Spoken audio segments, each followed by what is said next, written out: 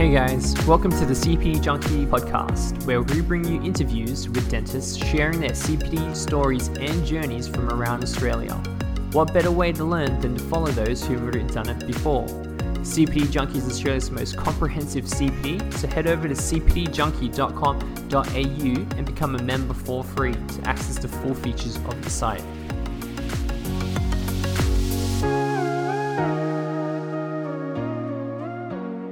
I'm your host, Lawrence Doan, and today we're joined by Dr. Alex Kabinski. Graduated Dux and Moore Medallion at the University of Adelaide with the first class Bachelor of Science in Dentistry, Research Honours, completed his primaries with distinction. He worked as a new grad at the Alfred Hospital doing general dentistry on medically compromised patients. He's also worked in private southeast Melbourne for another 2 years before starting perio postgrad at Melbourne. He's a massive believer in the recent graduate CPD journey, so much so co-founded the General Dental Residency to create a 12-month program for early career dentists to improve the foundations of general practice. Dr. Alex Kabinski, welcome to the show. Thanks, Lawrence. Thanks for having me. Hopefully this will be kind of an interesting talk and hopefully enlightening to people and get something out of it. I'm sure it will. So tell us about your CPD journey so far. I think for me, it's been, everyone has, a unique and different journey. And I think I have always been of the mindset of trying to figure out who I am. And so probably close, in my fifth year back in uni, well, I don't know if whoever's listening, we studied together. I probably knew that I was interested in perio and I was interested in specializing. And so that in many ways, for good and bad, and we can talk about that, framed my perspective of my CPD journey. And so I think I figured out, and I have a lot of respect and a lot of admiration for a lot of general dentists out there who, are exploring different parts of the CPD journey, really going into comprehensive education, like yourself with King's College, going through orthodontic diplomas, implant diplomas, and really culminating in a really broad set of skills that really helps and benefits patients. For me, I think I realized that, maybe in some ways I wanted the easier path. I wanted just to pick one area and really become really, really proficient and really excellent and, further that field. So my CPD journey kind of started with that in mind. But, one of the things I think I realized and was really challenged with was figuring out, if you specialize, you lose out on a lot of other things. For me in particular, I always, although perio is, has a lot of benefits, prosthodontics is really, what patients see. And, having that feedback from the patient and kind of delivering that service where you can get that aspect of things is really beneficial. And, talking to a lot of periodontists and prosthodontists and surgeons and general dentists, I think I realized that, although let's say, my enjoyment was always, let's say, in perio or surgery or whatever it may be, but I think for me, the focus was actually to try and do the exact opposite.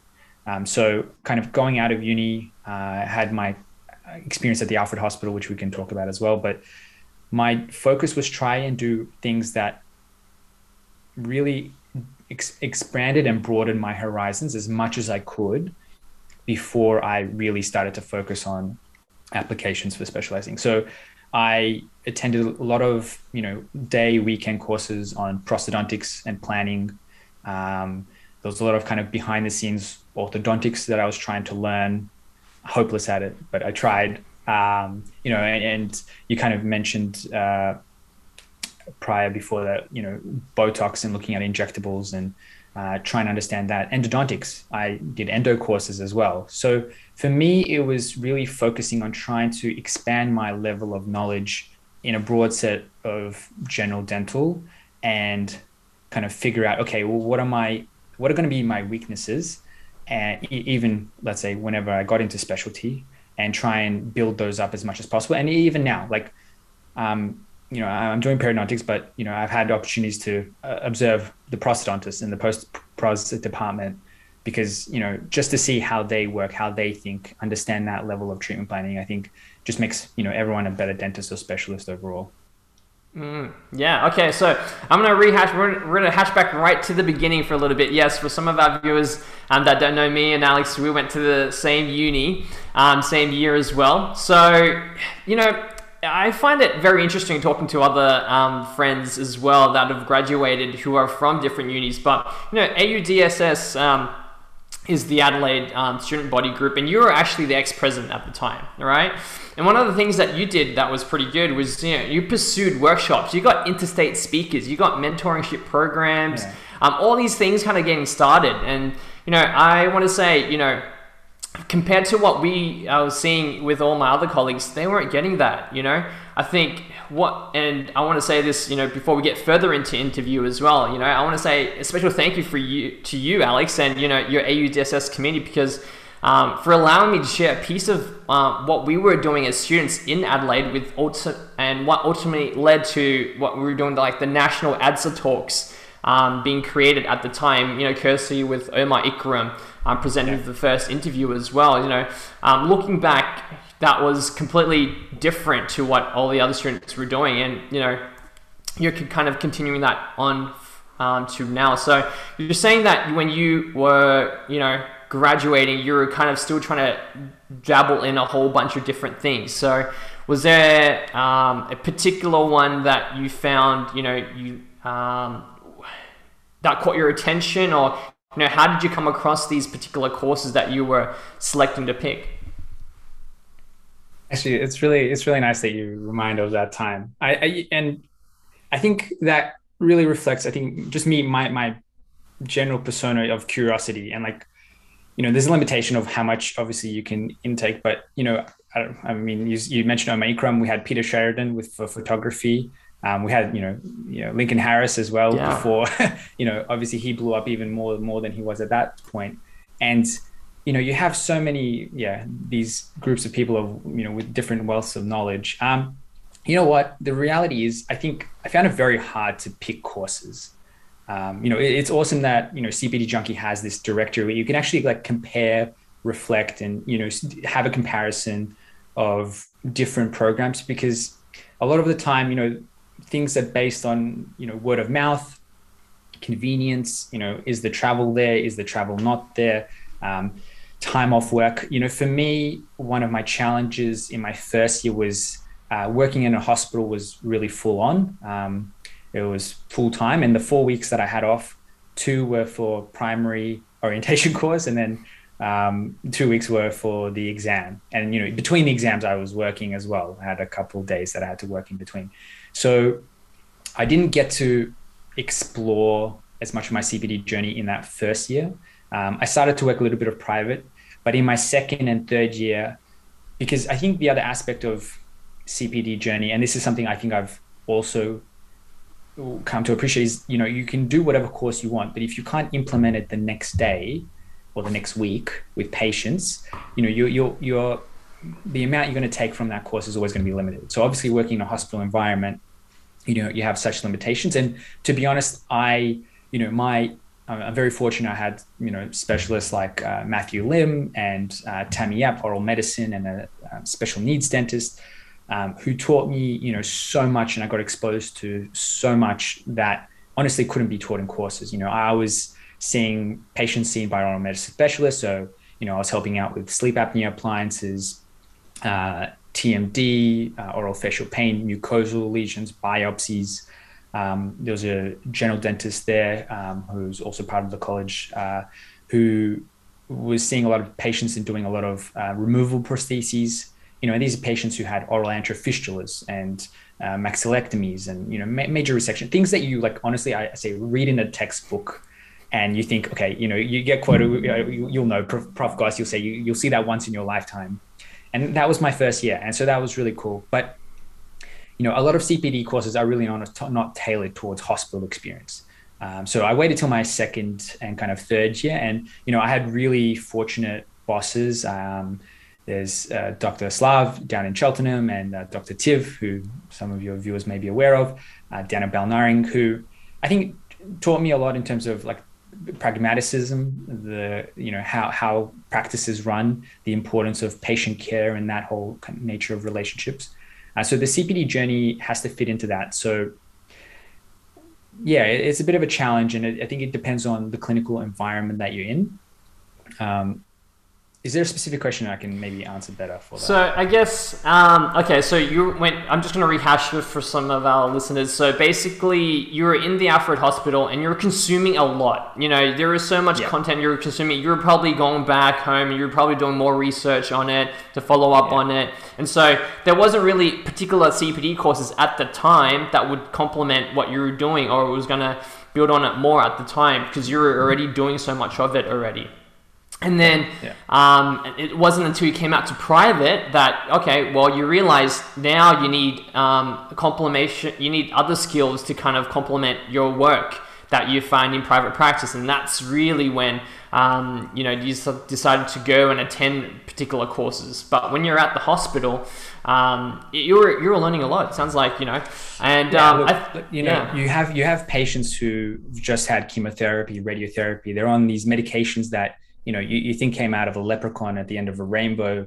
And, you look up at research and there's there's like 3 medical trials in the world on this for whatever reason. And there's so much that you don't know, and, trauma, and part of the thing that really I got a lot of beauty in that was being able to see dentistry from a different perspective and seeing how it interplays with other medical specialties and things like that. But we can talk about my private journey a little bit. Yeah. Well, just on that hospital aspect. So yeah, you just mentioned that that connection with the other medical professions. You actually went on to create a little Instagram page called Your Wellness Dentist, wasn't it?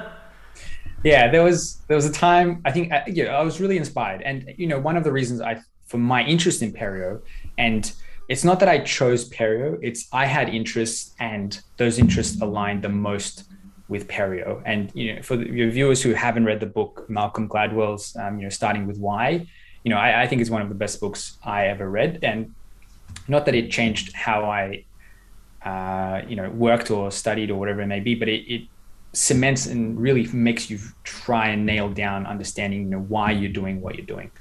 Because that just gives you so much purpose and confidence in the decisions that you make and making decisions you don't regret.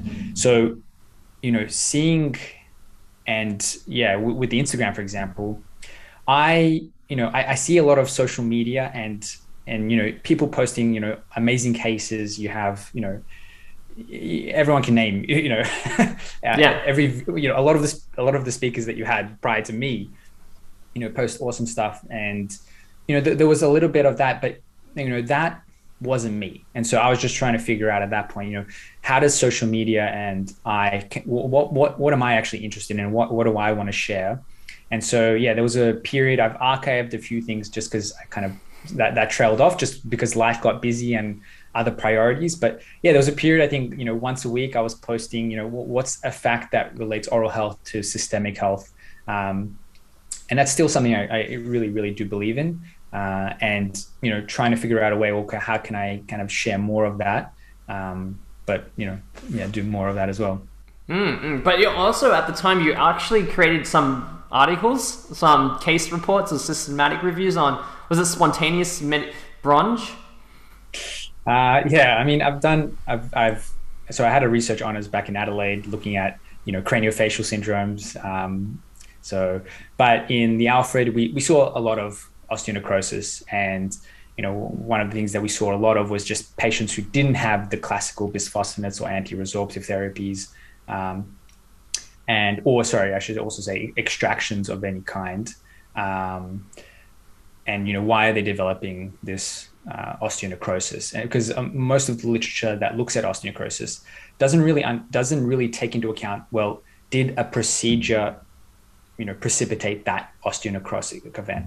So obviously someone who's on a lot of bisphosphonates or anti-resorptives and they're a high-risk patient and you're extracting a tooth, let's say a lower molar, obviously the chances of them developing MRONJ is actually more significant than it appears in the papers. A lot of the literature out there, whereas a lot of the literature assumes that perhaps patients are just getting this osteonecrosis. So we just kind of coined the term spontaneous, but there's likely some sort of oral trauma that's going on in areas where there's thin tissue, especially most commonly the lower border of the mandible on the lingual side, or tori. But yeah, I mean, that was, look, I enjoy research, and there's a lot of things I enjoy. I think that's part of the challenge of trying to find a balance, and, what are your priorities, and with, general dental residency and my focus, making sure the residents that we have at the moment having a great time and trying to create more and new programs. Those kind of interests have, I wouldn't say change, but it's just the time, I'm sure you understand. And there's a lot of people out there that you got to pick what's important to you right now and focus on that. Yeah, okay. So now you've come out of, into the private world, and you're starting this journey in private practice. How do you decide to pick? You mentioned, you're hearing about communication, you're hearing about ortho, you're hearing about implants and endo. How are you picking amongst all these different ones? You know what? I think I was very fortunate to have Tiv as my mentor in that speed. Tiv's done so many communication courses, and he runs communication courses for us now with GDR, and he taught me a lot of kind of the fundamentals of just understanding patient psychology, understanding how to communicate better. 50% of what we do is communication, so being able to make sure that patient experience is not just a feeling. We spend so much art and science on, make sure restorative protocols, endodontic protocols are all, perfect. But, communication is not different, and you have to create your own. So for me, I was fortunate. I think I had one of those raffles that you think you'll never win. I think BOQ Specialist, kudos to them for sponsoring. I think we're giving away a Prime Speak course. So I did that was kind of one of the first courses that I think I did. I learned a lot in the practice. I remember coming out of Alfred, and my crown preps were shit. I was on Fossaco models, re-prepping and redesigning and trying to figure out, again, just relearning and practicing. And, I think it's important not to have pride get in the way of things, and just make sure that you're doing things well, before you're doing them with patients. So that was that aspect of things. And then, there's just been kind of opportunities that have come along with, different speakers. Kind of, you see a day or 2 days and there's a good talk. There's others out there who are organizing kind of small events, and you do an endo course and you do a pros and crown course for implant restorative, I think it was Chris Hart at the time. But was there a particular kind of like structure or process or was it kind of more like you opened up the book and you're looking through what was in the year, and then you were deciding, okay, this is what I want to improve on? Yeah, I mean, that's literally, I open up the ADA book, and I would try and circle one or two things, and then if things came up, again, you just circle and you kind of think, and that's, and that was the challenge, because I'm not sure what your experience was, but you're thinking, okay, I want to become a better general dentist, and the question is, okay, how do I do that? And you're not like, I just want to do implants, or I just want to do ortho, or whatever those fields are. How do you do that? Well, I'll be honest, there wasn't really a good way of doing that, and that's what inspired us, to create the residency. That's literally the whole purpose of the course is, which is 12-month course, has 7 weekends, 14 days of hands-on, covering pros, endo, communication, treatment planning, restorative, anterior, posterior implant, all the rest of it, and mentoring, was to answer that simple question of, okay, what is something out there that will cover the bases that I want to cover, and also, I think something to be conscious of, and something I've struggled with is, at one point, is to specialize. It's a very costly, endeavor, financially and time-wise,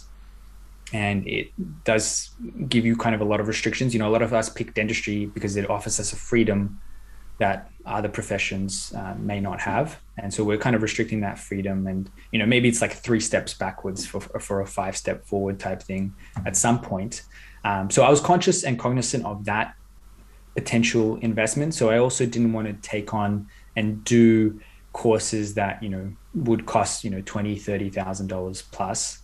And to be honest, I probably wasn't ready for them either, because some of those courses you need to understand basic and foundational principles to really make the most of them. Not that you can't do them, but yeah, that's kind of where it comes from. So how did you approach after, tell us how creating the GDR, how's that shaped your approach to how you see graduates should approach their CPD learning? You know what, like GDR was the most, you talk about courses. I've lost track of how many, webinars or courses or workshops I've started to have to do, just because, and I'm sure for you, your sake, so for someone who is interested and, you have yourself with CPD Junkie, and, there's a lot of other really great providers who are offering free education. I think the first advice is lap that up and, learn everything that comes from these kind of really digestible, easy forms, so that you can kind of make your own opinion on what's a good program and what's a program that fits you. My advice to new graduates is focus on getting a good job and have a practice that allows you to do the things that you want to do. So if you are like a super gung-ho about surgery and you're going into a practice where there's no one that does surgery, you can say goodbye to your surgery dreams, because unless you move, it's very hard to develop that ability to bring something in, because we all need mentors and we all need that supervision and support and having that confidence that someone can help us develop that hand skill. That's just the reality of what we do. So that's number one. And if you're not sure of what you want or what practice, well, then just make sure that practice covers the fundamentals, the foundations, that they do enough of everything on a regular basis, or go part-time and, do part-time, because no single practice could be perfect. Everyone's going to have their, one practice might be great with just high-end work. Another practice may develop your surgical skills because you're seeing a lot of extractions. And the other thing is, don't focus on the financial side of things. Just focus on developing the skill. We're in a fortunate industry where we all, who work hard and, will make a good living.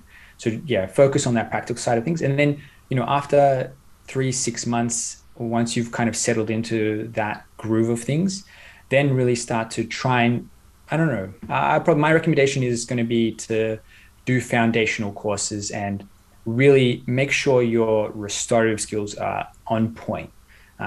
Make sure that your, quadrant dentistry and prosthodontic skills, and, these days with scanners and CAD/CAM, if your practice has that element of things, learn that. Make sure your endodontics is really good. Like whether you like endo or not like endo, I feel like, everyone loves endo at some point, then you do enough of it and then you don't like it. But, I don't know what you're feeling. That's the feeling I had. I thought I had an amazing mentor at uni. I don't know if you remember Ian Tranter. So don't think he's listening, but if you are, kudos. He was just a legend and really gave me confidence to do a lot of more endo. But you start doing it, it's really like, it's like any area of dentistry. It's really hard when you start doing more and more and you see kind of different levels of complexity. So yeah, that's kind of my take on it.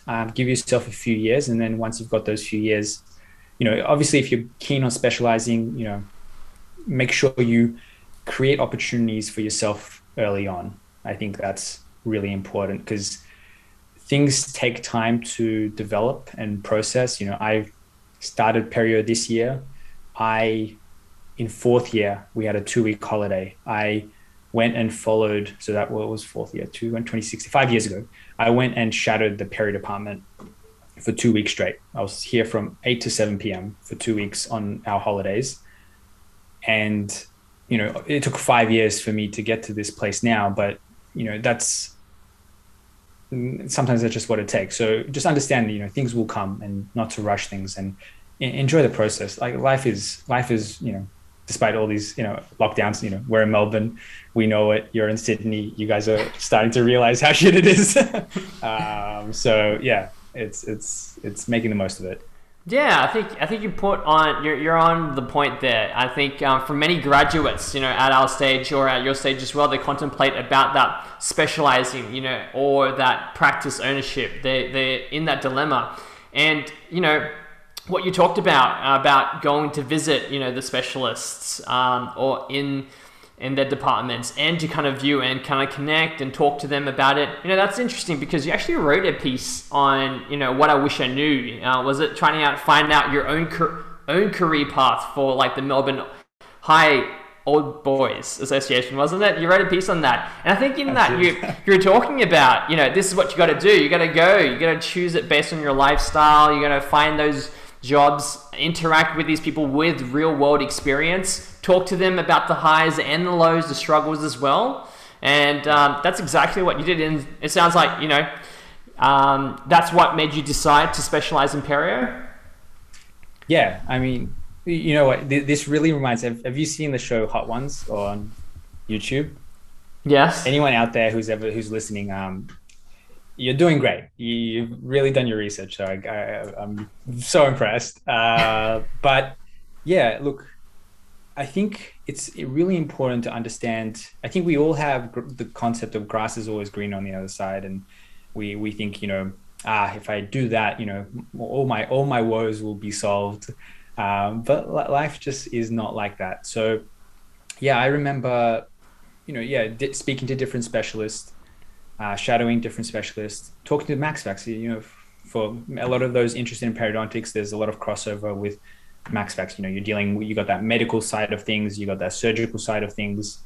And, I spoke to surgeons and, had questions about, the freedom, the opportunities, what restrictions you have, ability to have a family. And, in some ways, it's a lot easier, obviously, for me as a male, but there's a lot of challenges and a lot of life factors that are, much more important than just what we do in clinic. So, those things have to fit. And,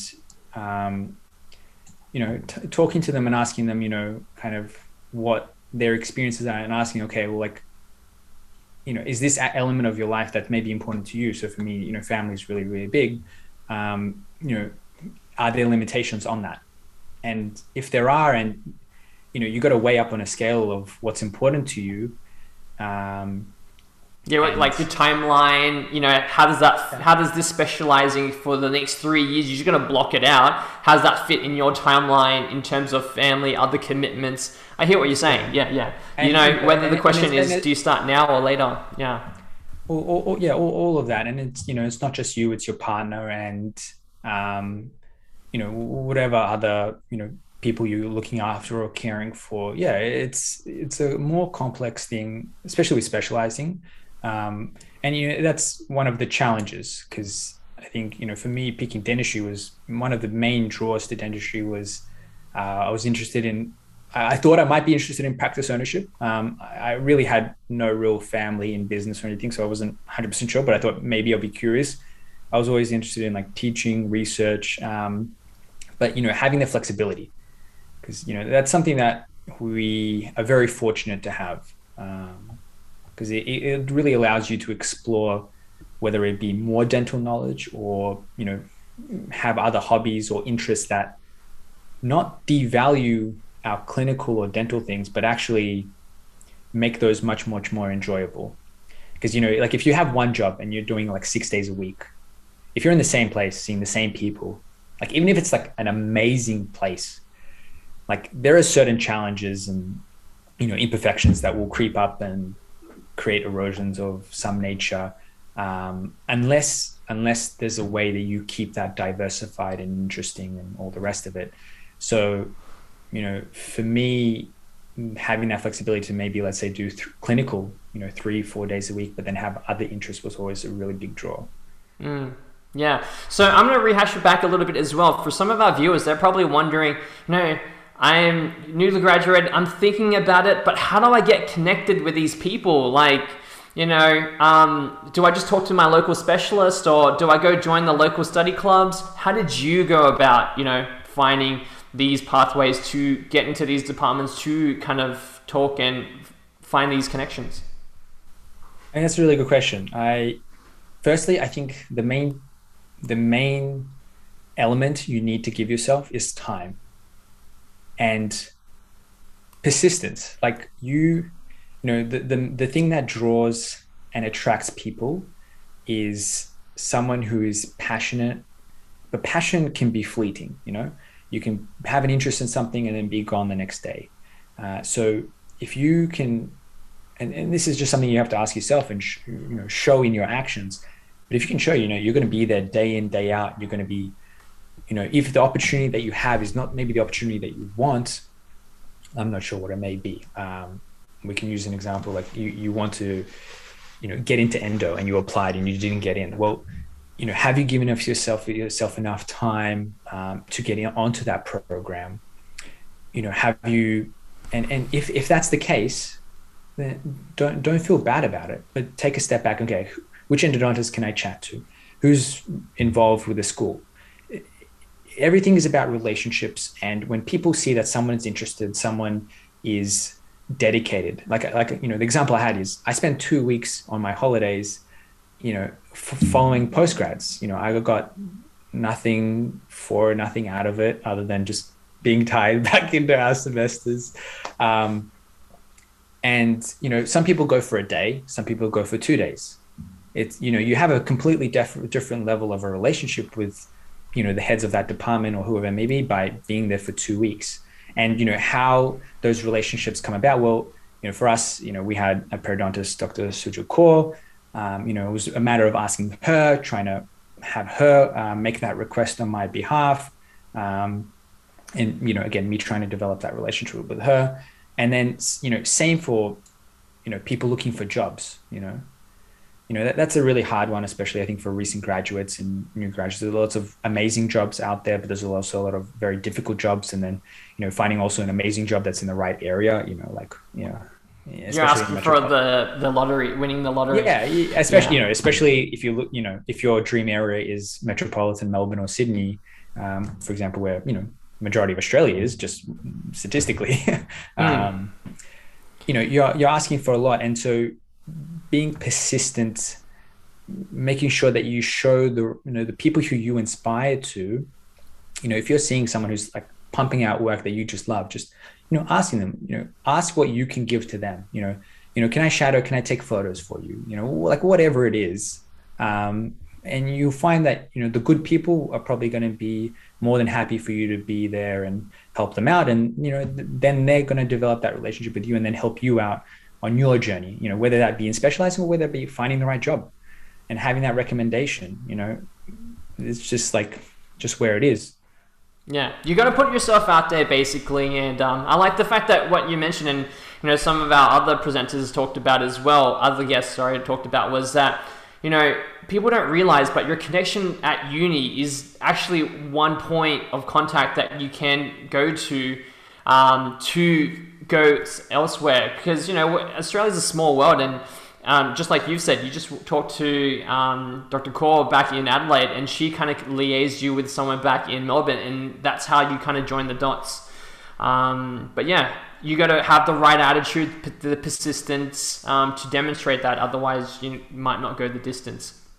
Yeah, for some of our viewers, for some of your followers in particular, who are keen, you're pretty keen on displaying that composite veneers, the full mouth rehabilitations. For them, they would have thought it was quite strange that you're choosing to pick specializing in perio. But as you've mentioned already, that was something that you were already doing behind the scenes, but it was more these cases that was what people were looking for. Is that what you were saying?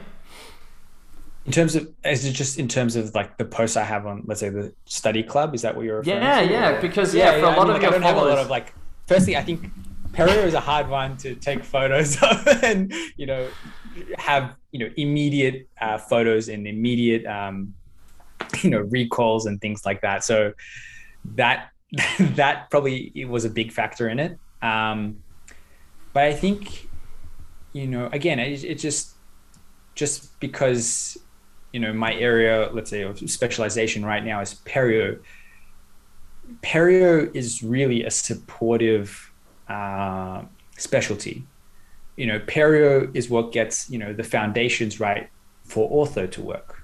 For, you know, essentially, if someone wants to keep a tooth in or, you know, replace it with an implant, you know, essentially periodontics has some involvement in that. You know, 50% of adults have some sort of periodontal disease, you know, from mild to severe. So, you know, most of the adults that you're seeing have a predisposition to periimplantitis or other factors that it may be. So where that comes into is a lot of the planning from a periodontal standpoint really is important to understand. Well, you may have an orthodontist requesting your assistance. You may have, you know, a tooth post-orthodontics that has a recession defect and needs some coverage. You know, understanding orthodontics and understanding, okay, can I have torsional or changes, or can I, you know, actually position that root in a better position to make my connective tissue graft better and make that result better for the patient. You know, prosthodontics obviously lends itself to, you know, anyone doing full mouth rehabs. A, is their periodontal disease stable if they have it, and then, you know, B, dealing with complex implants. So the reason I was posting the cases I was posting is because actually genuinely I just found that's what I was doing more of, because clearly, you know, I'm not at the level where I was doing, you know, a lot of soft tissue grafting or a lot of implants or anything like that. And I just wanted to kind of show that journey of me learning and getting better. And really that's, you know, I haven't been great on Instagram, but like the Study Club has really been my outlet of just showing things, trying to explain things, you know, showing when things aren't perfect, and, you know, just being conscious of those, you know, that situation, understanding, okay, can I improve it? Or, you know, I saw it and therefore I did improve it. That's where that came from. And yeah, that's kind of just where that is now. And with a periodontal kind of treatment standpoint, you know, with time, you're going to see probably most of my photos are just going to be for, you know, perio patients in one form or another. So what you're saying is basically you had always had an interest in perio, and then you weren't quite sure, but it was that you were making these connections with people, you were talking to them, and that was really kind of what drew you to be a bit more interested in perio. And decide that you want to do it. And you made the realization when you were doing all these particular cases, you realized that at the end of the day, it was the foundations of what these teeth were built around. That's really what was important, and that's what you felt was really important, and that's why you wanted to specialize in perio. I'll just quickly touch on that. So for me, perio came down to, you know, understanding who I am and what my interests are. And so it came down to, I briefly mentioned, you know, my interest in specializing and being that kind of focus field. Second aspect was I've always had an interest in systemic health, and, you know, amongst the specialties, you know, perio has by far the most literature and research and basis on, you know, that interplay between periodontal disease and systemic health. My research project, COVID permitting, is going to be looking at the relationship between stress, anxiety, depression, periodontal disease, the subgingival microbiome. So actually looking, okay, what bacteria are associated with higher mental health and stress outcomes, or anxiety and depression outcomes. And then, you know, secondary outcome we're looking at is metabolomics. So metabolomics is essentially looking at what are cell products that your body is creating. We're looking in the mouth. It's kind of a more new age because it has possible connections for diagnostic testing where you can do, you know, a simple cheek swab and see, does someone have a predisposition for perio or predisposition for stress, anxiety, or there's a lot of literature out there looking at cancers in particular. And so you're assessing for these little cellular byproducts that your body or bacteria produce. So, you know, that has never changed. And that's, you know, why my research honors was on craniofacial development. I would have done a different project maybe if I had other options, but that was the one that linked the most with systemic health for me. That's why I did the Alfred job.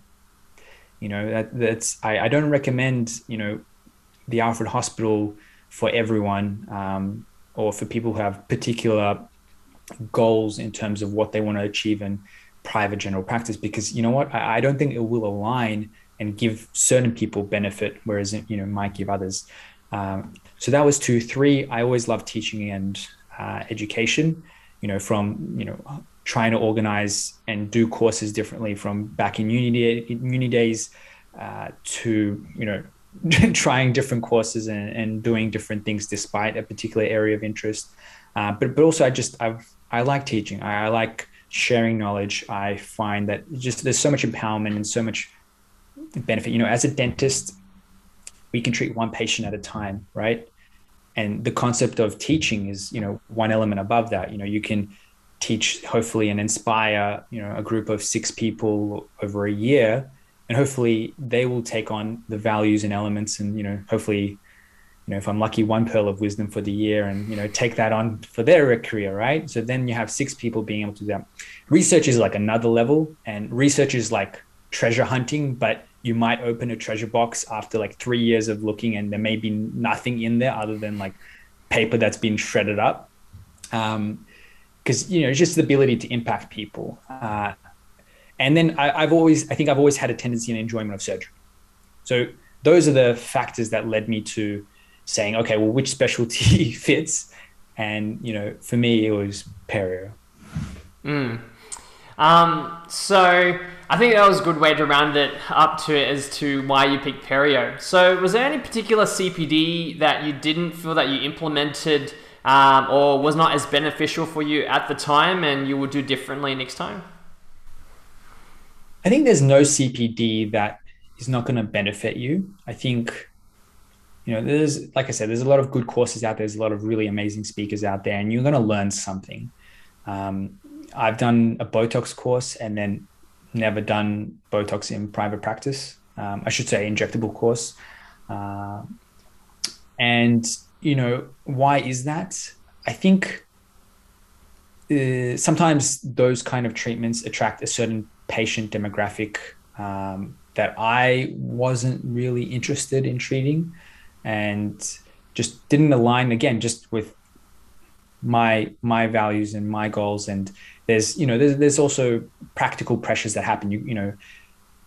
If you just wanted to do, let's say, Botox for TMD or for whatever that is, I think I was just conscious that I still didn't know about, okay, well, there's this concept of TMD, and there's so much to TMD beyond just, injecting Botox into the muscles and providing potentially symptomatic relief. And so there was kind of that element of things, but I think any education is valuable. But the best education is the one that you can really do the next week and do on a regular basis, because, in the end, we are a practical profession. And so you can do an orthodontic diploma, but if you've never put braces, or you put on braces or do aligners or whatever once a year or every 2 years, you can have all the knowledge in the world, but it doesn't always translate into practice. I hear what you're saying, and I agree with that. I think it's like, if you don't practice it at least, once a week, how can you possibly say that, you're proficient at it? And you can have all the theory, but if you can't apply it, there's not that connection that you can say, especially when it comes to whether it be mistakes or whatnot. Yeah, absolutely. So has there been anyone that's been pivotal in your career, and why? Pivotal. I've been lucky to be surrounded by good people. In foundational years, kind of at the Alfred Hospital, there was, like I said, mentioned Dr. Matthew Lim, Tommy Yap. I have to give credit to, I know he's a bit of a, there's Dr. Alexander Fibushenko. He actually probably got me into dentistry. So this was when I was 16, 17 years old. I went to observe him. Again, for some of our viewers, how would you describe him? He's like the all-on-4. Yeah, I mean, probably has placed, up there with probably the most implants of anyone in Australia, and kind of brought all-on-4 to, I guess, mainstream dental practice and dental, treatment planning options in dentistry. And people, people love him. People have issues with him. That's beside the point. He's an excellent clinician, and really, like I said, everyone is, there's so much to learn. And so, it was really funny because when people say, look, I went to observe in practice, I went to observe a dental clinic. This was honestly probably the first clinic I went to observe. And the first day I was retracting for 4 hours, watching him do an All-on-4. This is pre-dentistry. Yeah. I was 16 or 17 years old. So to me, like that was the first practice I saw. Little did I know, like I've probably not seen a practice like that since, not many since. So it gave me like a slightly false illusions of what dentistry is all about.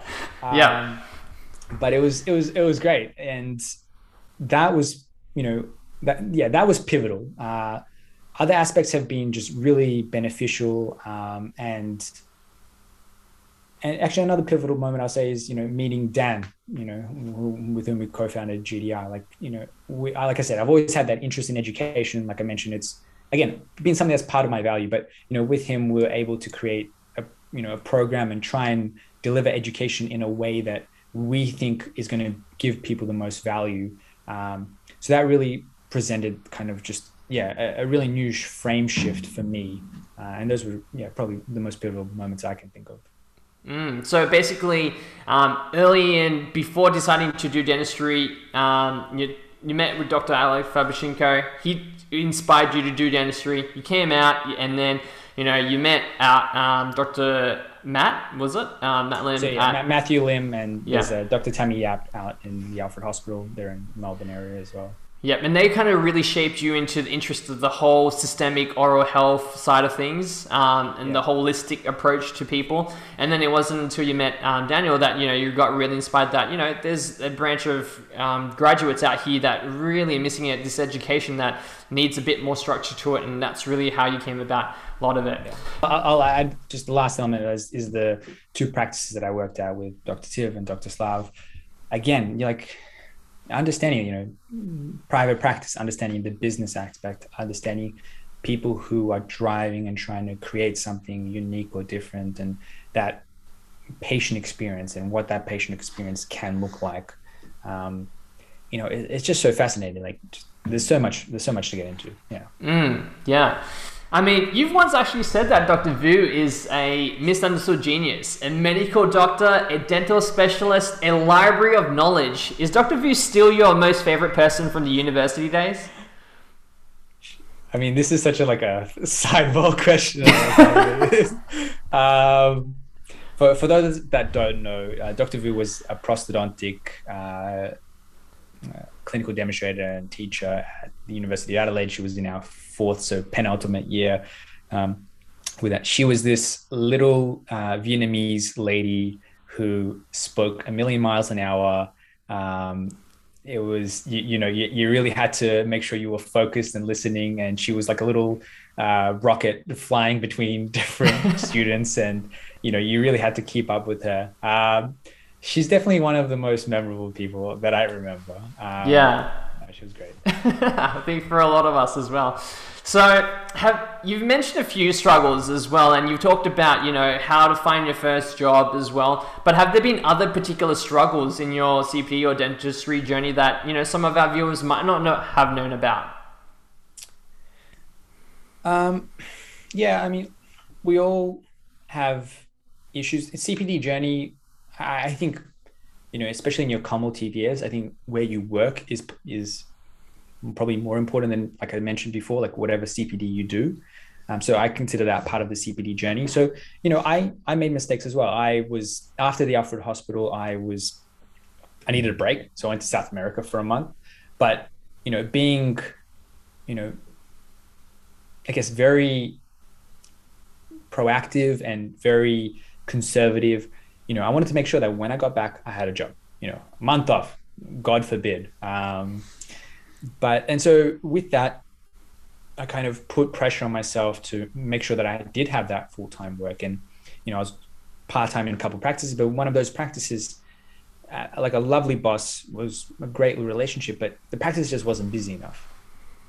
And so one of the things that people don't realize is, like, if you're in a practice that isn't going to help develop your, clinical skills and your profession,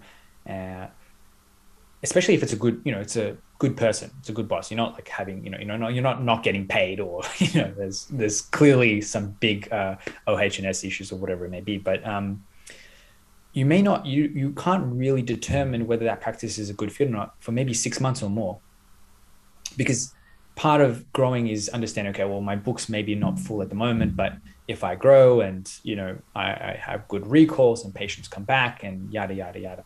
And so, I was in this position for 6 months. That's probably when my Instagram thing started, because I had a bit more time. Free time, yeah. And I think I remember I was going around medical GPs and just having chats with them. And, I was being paid a retainer and everything. So, everything was reasonable in that sense. But for me, it was just, I wanted to learn. I wanted to have that hand skill and get your hands wet. Yeah, get your hands wet. And one of the things I talk about to some people as well is, there is a big difference between a practice where there is a hygiene department and isn't a hygiene department, and good and bad. But one of the benefits that I saw of practices that had hygiene departments, which both practices I did, was my books were full of new patient exams and treatment. So, compared to someone who's got 8, 7, 8, 9, 10 hour day, whatever it is, where, 50% recalls and 50% is treatment. When you're focused on, that new patient relationship, you're practicing communication, right? So you're getting that practice, you're understanding treatment planning, and then you're doing treatment. So if you think about it, let's say, you have that 50% recall versus the person who's not. In 1 year, you're doing double what that other person has done from a practical standpoint. Now, there's a lot of benefit to recall. So I do emphasize that if you have a hygiene department, that you make sure you still are able to obviously review your patients and make sure you can see how your treatment has gone and follow up and all of that sort of thing. But even that, I think, has a big element on, how much you can achieve in what period of time. Right. Yeah, so basically you just got to really look at your situation. I mean, yeah, you got to stick it out for a few months, at least. You're saying at least 6 months, to kind of really vibe, to see, if it's actually building, if the situation's changing. I mean, it's tricky in this situation, especially with COVID, it's got this stop and starts, and so you can't really tell at times.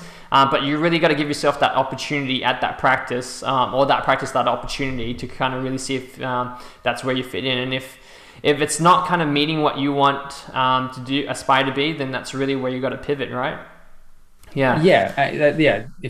And that's, I'm saying 6 months in cases where, things are amicable. And, if people have difficult positions or, they want to chat, like I haven't mentioned it before, but, anyone's welcome to reach out to me through Instagram or Facebook, whatever it is.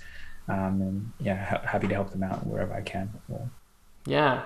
You've previously said the world favors the bold, those willing to be confident in themselves and resolute in their values. So to all those oddballs out there, be you, seize your opportunity. Who are you referring to, and then how would you say students make the most of their undergraduate years?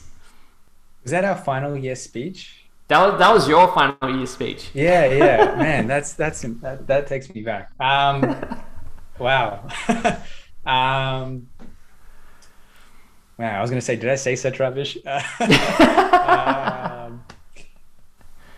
think what I was referring to at that time was, I think, figure out what you want and, what are your values, how they co-align, and then just be persistent and persevere those goals that you have, and understand that, there are going to be hurdles out there, like obviously COVID, and for people that add challenges, and there's going to be, other life challenges. I know we talk about dentistry a lot, but there's, 50% of the other aspect of life that also has its influence on what we do and work and that relationship of things.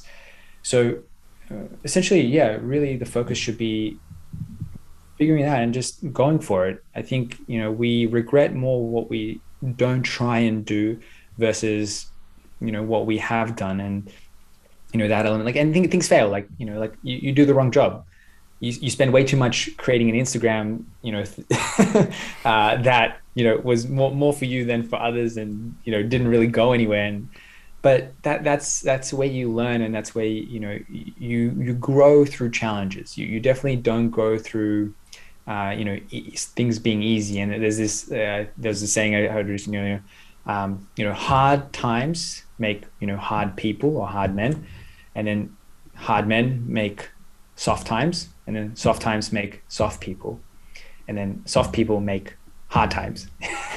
And there's this cycle of things. And we've been in really good times. We're in a beautiful country. We're lucky. There's a lot going for us. COVID is probably one of the challenges that many people in their up to their 50s and 60s, it might be the hardest challenge they've ever had to face. And what I implore on everyone listening is don't let it stop you from persevering and pursuing what you want to try and do, because that's going to be the difference between who you were yesterday and who you will be. Yeah. That's a good point to make. So sometimes, so you're studying right now, obviously, with the perio. So what would you hope your ideal clinical or non-clinical day to look like in 5 years' time?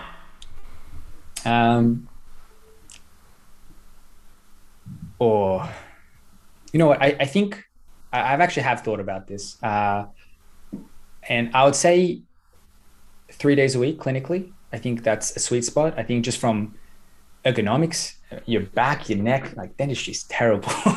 And then I think there's this element of, for me in particular, like if I'm working on 2 or 3 things, then every time I'm doing that thing, I have a new sense of energy and joy to continue persevering. So for me, I think, doing that, continuing with GDR, that's a long-term goal for me, and creating new programs and working through that.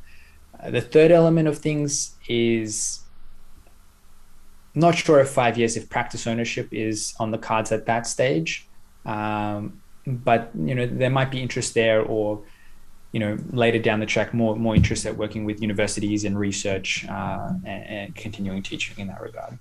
Yeah. Well, I mean, hey, look, three days a week is fine, because as a specialist, I assume you're going to have to prepare for cases and all of that, and that really builds up. Even though you're taking day off, you're really coming back to work to really work up those cases. So it's understandable, 3 days working. Yeah, I think for most specialists out there, 4 days is considered full time, because your 5th day is, pretty much referral writing and treatment planning and a whole lot of other things. Yeah. Yeah. And then in your case, so what are we hoping to expect from GDR in the future? There's a few things definitely we're working on. COVID permitting, obviously that's probably the big one, but we've got a few goals for next year. We want to continue with the residency. We've had people already message us and express interest to sign up for next year. So that's going to be hopefully launched, touch wood, this coming week or 2. So that's going to be really exciting. Are we getting the exclusive right now? Are we getting the exclusive? You actually probably are getting the exclusive on this. We've recently launched a photography course that has been 9 months in the making with Sabi Hunt, an amazing educator, ceramist, and we want to continue kind of broadening that. We want to expand the residency, so I won't kind of talk into too many details, but we're looking kind of expansion and providing more hands-on through that capacity. We had goals. We had a goal before lockdown, I guess Australia's first lockdown in COVID last year, I already forget what year we were, 2020. In March, we had a goal that we wanted to be in every city between like February and November, between like Brisbane, Sydney, Melbourne, once a month. And talk about like things not working, like that got completely hard times. Hard times, exactly. But you know what, it created such an opportunity for us, and we thought, okay, what do we do? Well, let's create like a mini webinar series. And there's still stuff on our website and through Facebook, but that ability to create that webinar series and help people who were stuck in lockdown really probably was our ability to give much more value to people than we ever could have just flying to cities and having workshops. So what will happen, next year will obviously change, but I think that's still one of our goals. I think we want to continue helping ADSA, the Student Association, with, helping final year students and students in general. And we want to kind of, continue trying to have more impact in different states. Well, Dr. Alex Kabinski, there's so many more questions I want to ask you. Thank you for coming on the show today. Can you let the people know how they can reach you? Yeah, I mean, feel free to, probably easiest is just Facebook or Instagram. Just on Facebook, I'm worried about the stalker. So Alex Minsky, Minsky, and then just Dr._Kabinski on Instagram.